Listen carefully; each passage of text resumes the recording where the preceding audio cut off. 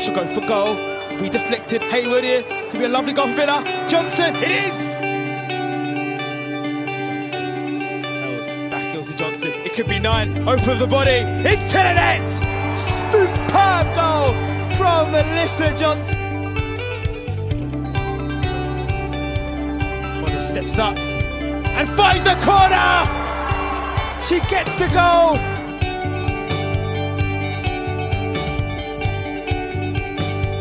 They arrived as Aztecs, an Aston Villa women podcast by UnderAGaslitLamp.com.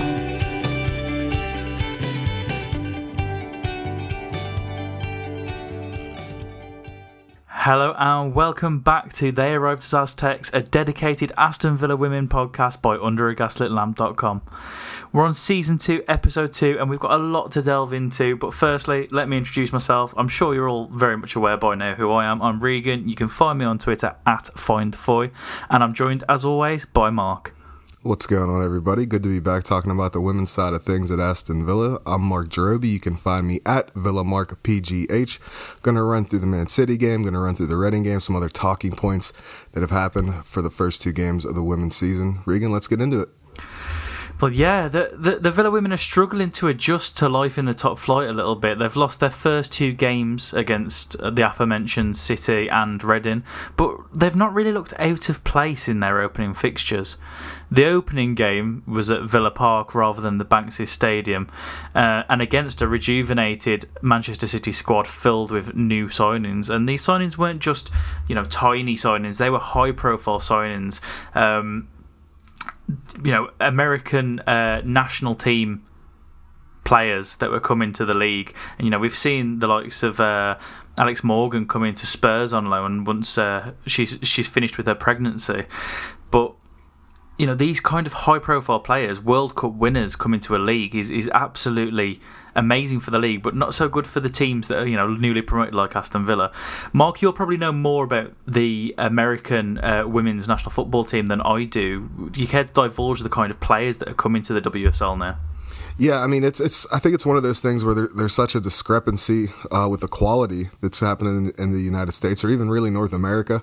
I think that with a player like Alex Morgan coming to the WSL, I think it's a wonderful thing if you get Alex Morgan. I don't know if it's so much the kind of image that the WSL wants to put on by having these players come in essentially for a loan, just a short period of time, I guess, just to see how the league is, or it might even be for financial reasons. I mean, the WSL and clubs that are actual bank standard in the WSL that have been there a while obviously have a bankroll. They're able to pay some of these players to come in and do their thing on the pitch.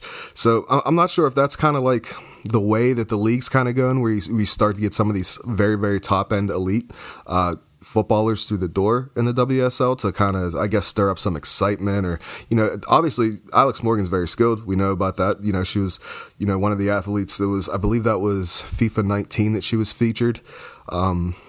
But yeah, I think it's a wonderful thing if you're getting the player. I'm just not so sure it reflects well in the league for being like, I'm just going to come here for a couple months and then back to my club in the States. But on a quality standpoint, if especially when it comes to the American side of things for the women's team, we all know how dominant they've been for a pretty long time now. So I don't know. Do you think that with Alex Morgan coming into the league that you're going to start to see maybe other American players come back over too? I would think so. Obviously there's something to be said about the North American Women's Football League. It's at the peak for a reason, and a lot of players go there to play either to learn their craft or to just generally have an exciting long career there. One of the most recognisable faces in women's football, Alex Morgan played there. You got Megan Rapinoe. There's so many names, but you've seen a number of players kind of come to the WSL now, in the likes of Tobin Heath, Rose Lavelle, who obviously signed for Manchester City. It is good, but it's creating a disparity between these clubs that can, or not necessarily afford, but are funded more by their owners.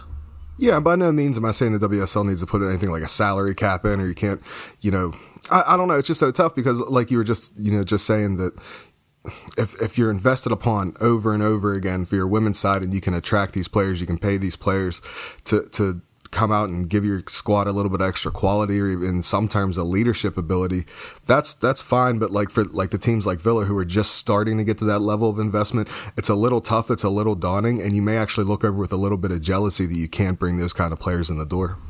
Yeah, absolutely. And you mentioned a salary cap, but the WSL introducing from next season a homegrown quota, so it almost stinks a little bit of like teams bringing in players that aren't homegrown this season, just to kind of get it done before the quota comes into play. But we'll move on to the Manchester City game anyway. Aston Villa's squad was also filled with a majority of new signings, but the Citizens were always going to be strong favourites going into this tie. What did you think before the game, Mark? Did you think there was ever going to be an upset on the cards for Villa, or were you scared of a potential embarrassment? I'll be completely honest. I thought that Villa might have had a really, really tough time in this game. Definitely more so than what the final scoreline dictated. So I was a little nervous. I think that kind of I would think that the team and the coaching staff would also be a little nervous. Listen, like this isn't playing, a team to where they don't have it all together, or there's some kind of player disparity, or there's a new coach in the door, or anything like that. This is Manchester City in the WSL. This is a very talented team. They're very good. They've been at it for a long time. Still have like we were just talking about, they still have the financial power to bring players in the door. The training facilities are great from what I hear and what I read up on, things of that nature. So they're top of the top team in the WSL. So I was a little nervous. I'm not going to lie. I always believe that Villa can pull through, especially with Gemma Davies at the helm and some of the players we brought in, but it was still one of those things that like this is a really, really strong side. So I was a little nervous. Were you a little nervous, or did you think maybe we'd be able to pull off an upset? I was okay with it initially. I thought, I never thought that there'd be an upset on the cards, but I thought the result would be somewhat similar to what it actually ended up being. I think as long as Villa can try and avoid a hefty scoreline against any of the teams this season, if it is a loss, then it holds us in good stead moving forwards.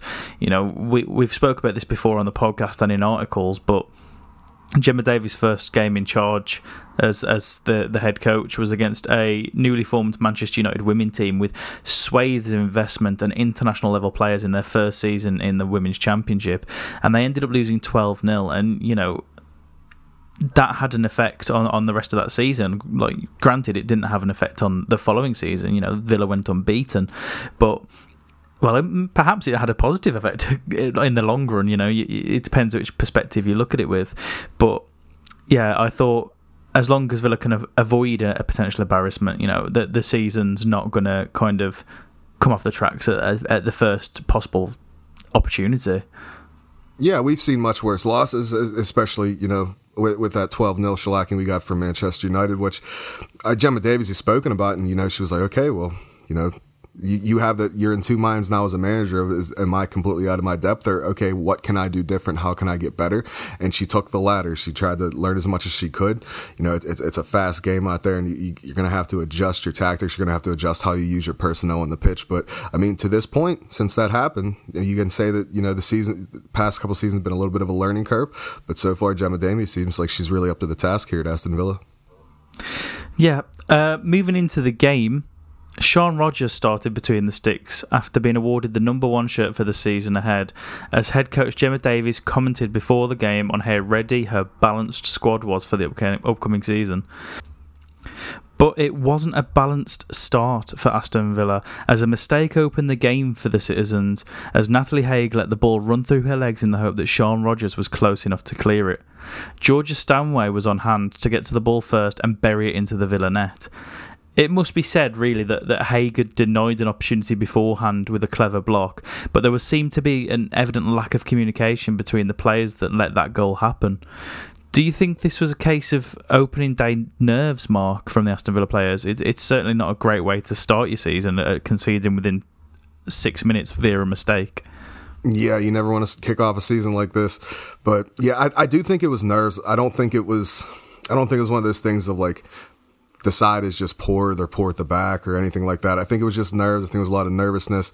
It was a big day. They've been waiting on it for a long time. You can practice all you want, you can train all you want, but when you're really on that pitch, and especially against a team like Manchester City, I think you're going to be a little nervous, and I think that's a natural thing. Did you think they might have been nervous, or were you like, oh no, it's going to be a bad day at the office?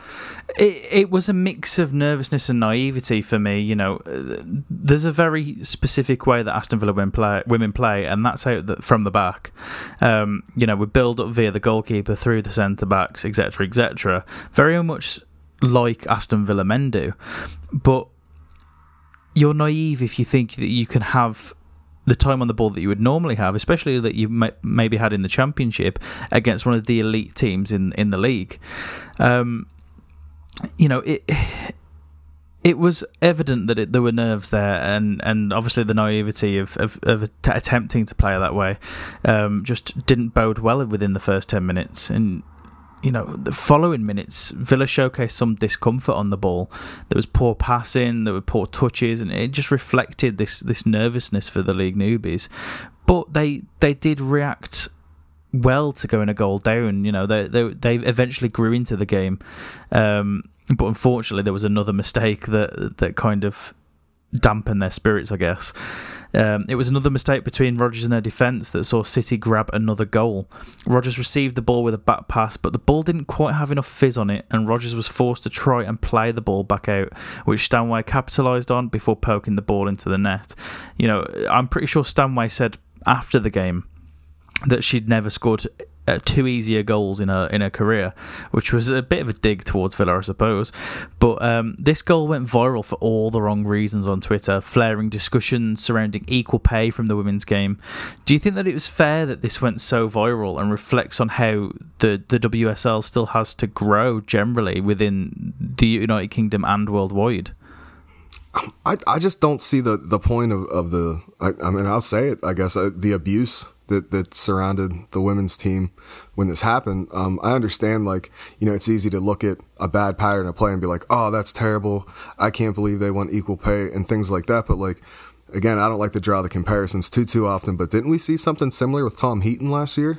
You know, where he gave up a soft... Yeah, in his debut, and no one said anything about that about Tom Heaton. You didn't say, like, oh, Tom Heaton needs a pay cut, or, you know, oh, look at how poor Aston Villa side are, they don't even deserve to be in the league. You didn't hear anything like that. I don't know why it's that way against Shawn Rodgers. I mean, I'm probably, you know, a little bit more educated about Shawn Rodgers and how she likes to play more than the average, you know, Villa supporter that don't watch the women's game. But I really do think that Shawn Rodgers is a suitable goalkeeper. I think I've seen her make saves myself that are very athletic. I think she commands her line very well. I think she talks to her defense really well and organizes defense when she has to. But yeah, I didn't really get the abuse that surrounded Shawn Rodgers in this. I think it just happened, you know. And it's, you know, you talk about how it reflects on the WSL, but, like, this is Villa's first game in the WSL, so how can that really reflect on the league in general? It was just a lot of really strange takes on social media whenever this goal went in. I think there's almost a fear of the women's game growing the way that it is and the way that it has. And I think that, you know, it's almost a reaction to the growth and the idea that women may perhaps be paid equally to men's footballers once the game reaches that level. And I think the only reaction to that fear is abuse or trolling on the internet. And, you know, it's... You know, there was an even kind of playing field on social media. There was a lot of people turning around and posting the clip saying, you know, in a trolling manner, saying, you know, women want equal pay, blah blah blah. But then there were many responses from people prevalent in the women's football community, from Villa fans even as well, with examples of male goalkeepers, male footballers making similar mistakes, very much like you mentioned with Tom Heaton. And, you know, it happens to everybody. It doesn't matter the fact that she's a woman. It doesn't matter the fact that she's playing in the top league in her first game. It doesn't matter how much she's paid. She's a human and she made a mistake, and it's very similar in men's football as well. Yeah, it's just it's a strange thing whenever people, like, automatically forget sometimes when they're so into sports, or even more so whenever you get this short little 10-11 second clip of a mistake and it doesn't matter what sport you're even talking about, but you get this little 10-second, 11-second clip of a mistake, and people try to analyze that so much. But like, wouldn't you rather analyze how that situation came about beforehand, before the start of that 11 seconds? There's just so much more to sports than that. It's not just taking one isolated incident and saying, okay, that's an error and that player's no good and they have no reason to wear the shirt or they have no reason to be in the league. It's just callous. We talk about all this in, not even just in the UK or in the US, in the world. We talk about how important mental health is, and then you're going to drag a player through the mud when she's having her first game in the top league of where she plays. It just doesn't seem fair. It doesn't seem like people use their heads a lot whenever they're drawing these kind of criticisms out. But again, we know, especially with me and Regan, we know how I guess strange social media can be whenever you make a mistake or you say something that's a little bit against the grain. Yeah, you mentioned mental health. How do you think this clip may have had an effect on Sian Rogers? Personally, if I was in that position, it would be a real confidence bruiser. Yeah, I think for me too, it would definitely, because it's not something you can really run away from. It's not something that we can hide from. You have to really, really try, and it's very difficult whenever an instance like this happens where you gain popularity for all the wrong reasons. It's really hard to kind of hunker yourself down and be like, okay, I know I've got to be better. I can train on some things. How do I make sure that this mistake doesn't happen again? But it's the same thing. It's a game. It's a sport that this can happen again. And it may very well happen again this season, but you just gotta, it's that old adage that you gotta try to be mentally strong enough to block out all the noise, because you're so focused on a single point in front of you. And it's very tough. It's not for everybody. There's not a lot of people that can do it in this world, but it's definitely something that I think Sian Rogers will be able to do. But she definitely saw the abuse. She definitely knows it's out there. She definitely knows the mistakes she made. But eventually, whenever she gets her chance between the sticks again, I'm looking for a really, really strong showing from her. I think as well, you can put it down to... Sorry, not you can put it down. You can kind of compare it as well to how reactions were from some parts of the Villa fan base. Because the game was the opening game of the season, because it was there was no men's football on that weekend. There was a big swathe of Villa fans that were watching their first Women's Super League game, never mind their first Aston Villa women game, and some of the reaction on social media to that was incredibly poor. You have accounts on Twitter that have a decent following, and they're saying that they're turning the game off because it's bad football and stuff like that. And all I can say to that really is if you'd have gone down to Boldmere St Michael's last season before fans were not allowed, or if you'd have gone to the Bankses or to Villa Park when they played there, you'd have seen how good this team can play football. And a poor 20 minutes against one of the better teams in the league does not equate to being a bad football team. I completely agree, and it's breaking the stigma of how good this team can actually be, and we've seen it. But again, we're even right now we're doing a podcast about it. There's not a lot of people that would know about it other than if they happen to follow us and know what we do as far as the men's side of the game. But we are into the women too. I mean, we've done it for a while now. I mean, even outside this podcast, we love writing articles about it. We love following the team. I just you said that it was the only game that was on. There's no men football that was on. It was the first time that people really get to see Aston Villa women, so they're under the microscope. And then it seemed like very, very quickly in this match that the microscope turned into a magnifying glass, and it just seemed like they wanted to criticize every little thing that happened, whether they were criticizing the pace of play or the crosses or the quality of passes. And then you have a couple errors that don't reflect very well on how Gemma Davies likes her side to line up or how they like to play. And you said it also as well that Villa likes to play out from the back. We know the Villa women like to play out from the back, but you have to be very, very crisp. Your triangle's got to be tight. You have to figure out how to get that ball up the pitch. It's a big learning curve. It was their first game, so like I said, with the magnifying glass coming out under the sun, it just seemed like people were just waiting around to criticize this team in a negative way. I completely agree. Now, Aston Villa women were relatively unfortunate just before half-time as Stina Larsson thought she had brought a goal back, pouncing on a loose ball after Petzelberger's shot was parried away by City keeper Ellie Roebuck, but the flag had been raised against Petzelberger. Now, analysis of this at half-time shows that this flagging decision was wrong. In hindsight, it really wouldn't have made much difference as City received a similar call later in the game. But do you think this could have been cause for a potential revival for the Villa? It could have been, and I've read a lot about when decisions go against you, and it turns out that they're wrong. It just the mental aspect, the attitude of how you want to continue in the game, and being like, oh, hey, they flagged me offsides here, so obviously, I made my run, a little too early or whatnot, or a little too late rather. But if you get to the point where that's looked at and it's not offside, and she just parries it away and it goes out for a corner or a throw in, so. Then you figure out, okay, I might have something here. This is something we can look on again. I was able to get past this defender. I was able to maybe beat an offside trap or something like that. So I think it made a little bit of a difference. Do you feel the same way, or do you think it was just kind of a regular run-of-the-mill play? I think it was run of the mill. I think there's perhaps an overbearance on flagging in the WSL from the two games that we've seen Aston Villa play, and there were a number of offside calls. And I think if you had VAR or just a shorter reluctance to flagging an offside, you'd see that some or a lot of the decisions are wrong. Manchester City dominated much of the second half too, but almost better for Villa. Sian Rogers looked like she'd overcome her earlier jitters, and she provided a trio of strong saves to stop Becky and Stanway from scoring. It was great to see that against one of the elite sides in the league, Villa could hold their own. The game wasn't a bloodbath by any means. I would say that Man City dominated a lot of the game, but against one of the strongest sides in the country, it was only really Villa's naivety that let them down, and a 2-1 scoreline was not the end of the world. Yeah, and I'm curious, and I'm hoping that no one turned off, their television or however they were watching the game, and I'm hoping they were able to see Sian Rogers make these trio of saves, because, like I said, I do believe she's a good keeper, and I think she has a part to play. I'm not saying that she had one awful game and then that's it, with two mistakes. It's a patience thing. This learning curve at this level is so steep. We talk about it in the men's game all the time, the jump from the Championship to the Premier League. It's the same exact way in the women's game as well. This is a big step up for a lot of these players.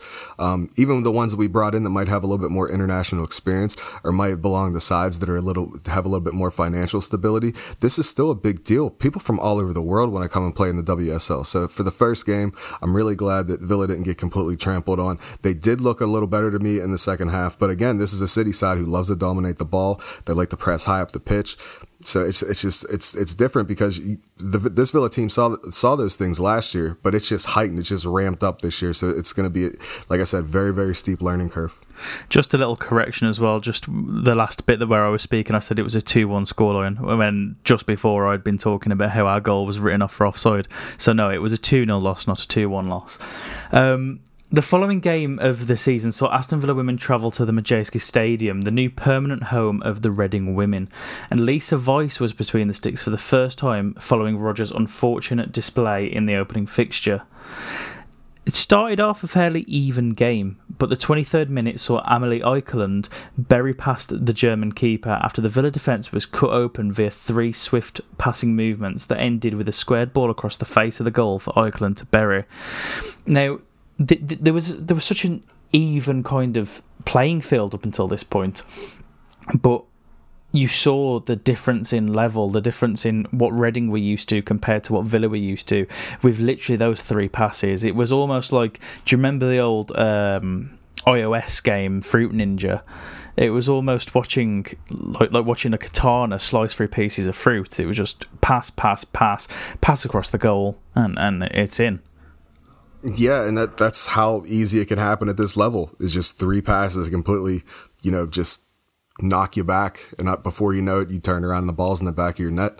We've said it the past couple of podcasts that it's not an easy league to play in, and the quality's there, especially in passing. That's the big step up I've noticed by watching a little bit more WSL, or even going back in the last season and watching how the league was, because I like to get a little bit of a feel for how the league works when getting promoted into the WSL. So yeah, the passing's a lot more crisp in this league, and it's a lot more deadly.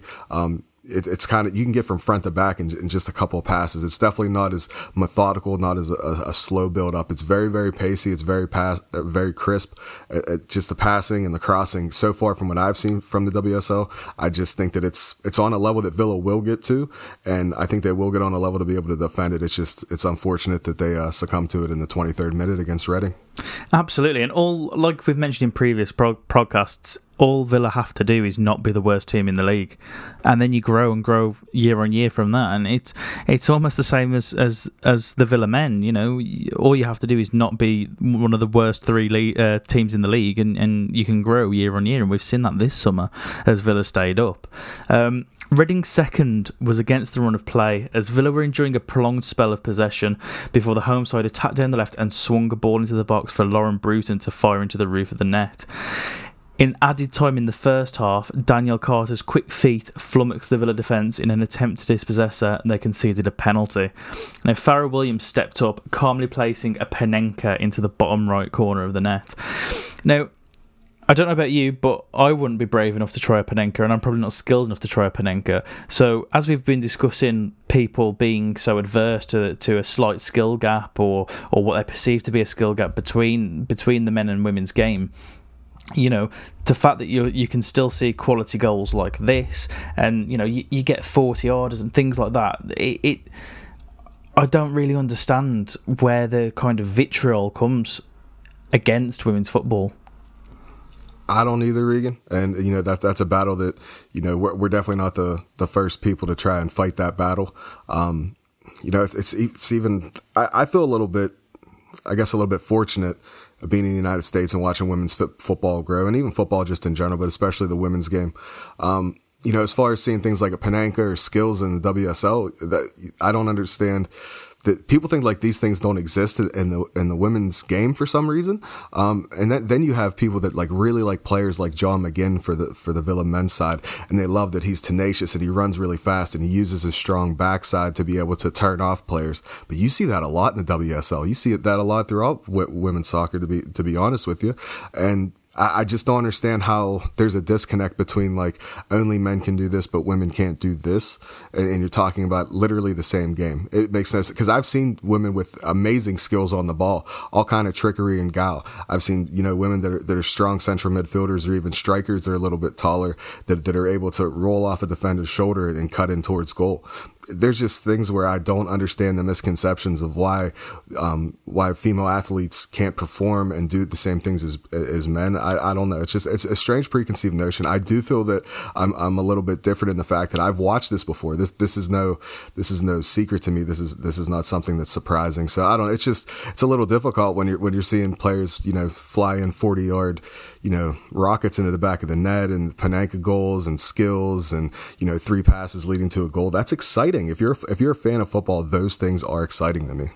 Absolutely, and there has been positive changes moving forward into how people are becoming more interested in women's football, and I think especially in terms of Villa, we've helped with that with our coverage of them, but you know, there are still issues that need to be ironed out outside of the actual game itself, and it can only be done with larger support and you know, cracking down on people that are trolling and things like that.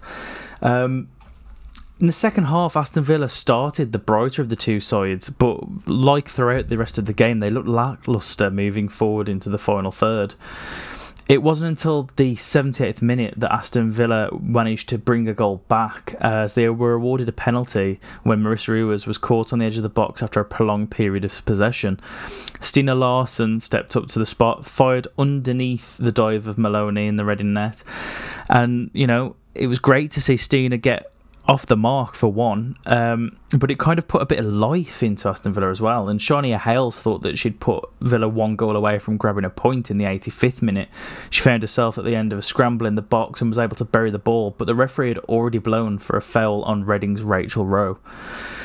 For me, you know, it's great to see our centre forward Larsson get an early goal. You know, that's a goal in 2 games, and it's unfortunate that Shania couldn't add to her tally as well.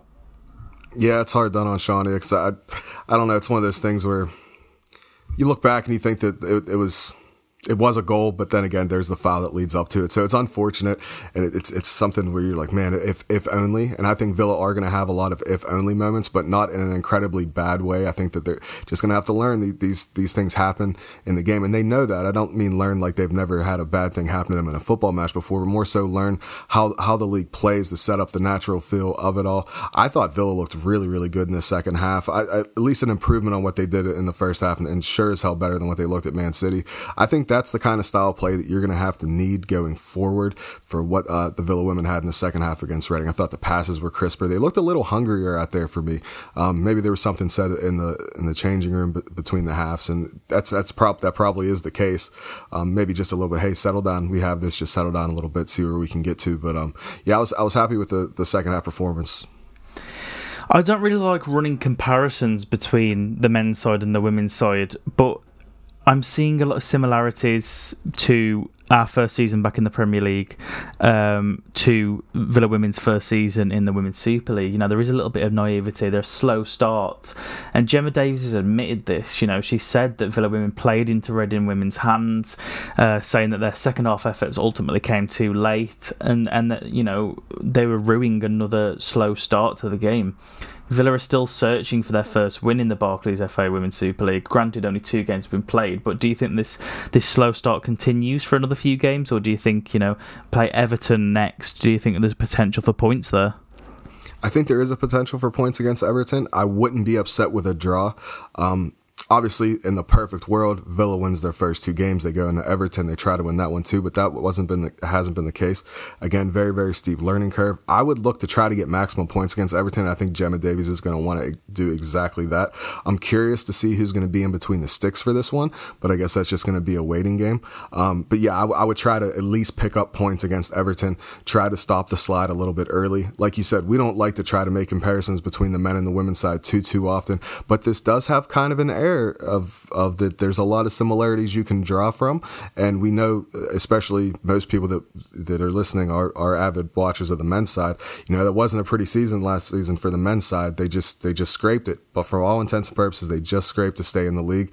I think you might have something like that happen this year with the Aston Villa women, but that's okay, because like we said, it's all progress, build year upon year upon year. Kind of sounds like we're banging on that drum over and over again, but it's important, Regan. I really do think it's important for this team.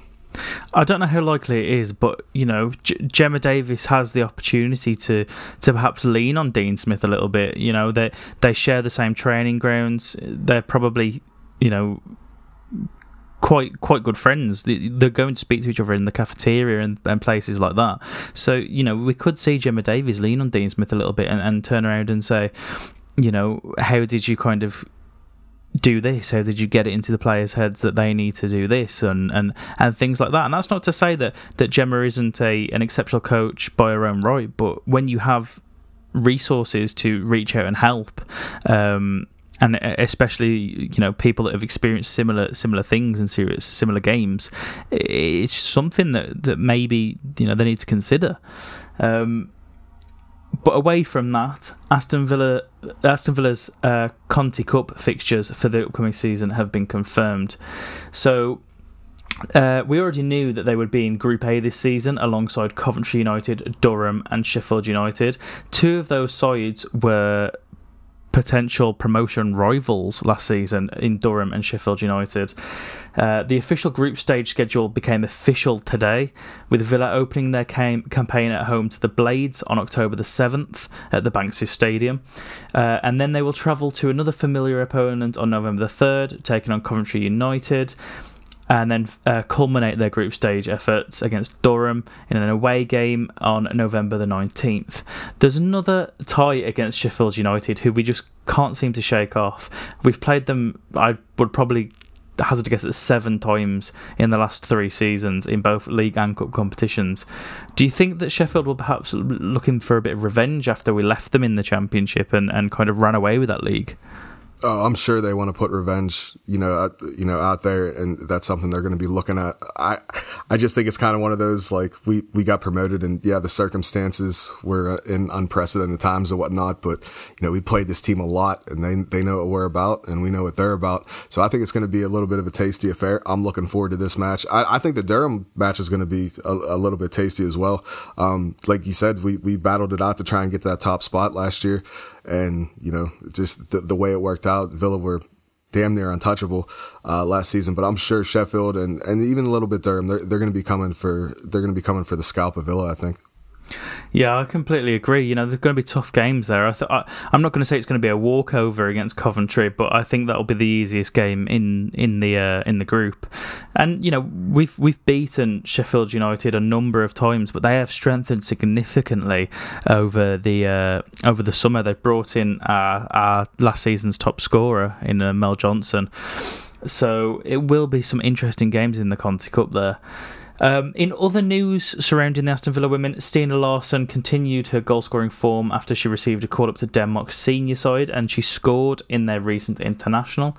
And Aston Villa women return to action on October the 4th against Everton, when it will be available to watch via the FA Player. All you have to do is sign up, verify your email address, and then you have the opportunity to watch every single Aston Villa women game this season, unless it's on BT, in which case it'll be on YouTube. And I think that's probably the best place to end this week's podcast. What do you think, Mark? I think so too, man. I'm just so happy we got the FA Player this year. If anybody listening doesn't know how to do that whole thing, if you run into any problems whatsoever and you want to watch this Villa women's side, reach out to me, reach out to Regan, reach out to the Under a Gaslit Lamp Twitter profile. We'll get y'all sorted out one way or the other. Absolutely, and I think, that is the right place to end this week's podcast. We'll be back after the Everton game, so it will be a 2 or 3 week break for us on the women's podcast. If you have enjoyed it, please leave us a review on whatever platform you're listening on. Feel free to leave feedback on social media as well. You can follow us on our social media accounts on Twitter at Villa Lamp, on Instagram at Under a Gaslit Lamp, and on Facebook /Under a Gaslit Lamp. Thanks for listening, guys, and up the Villa women.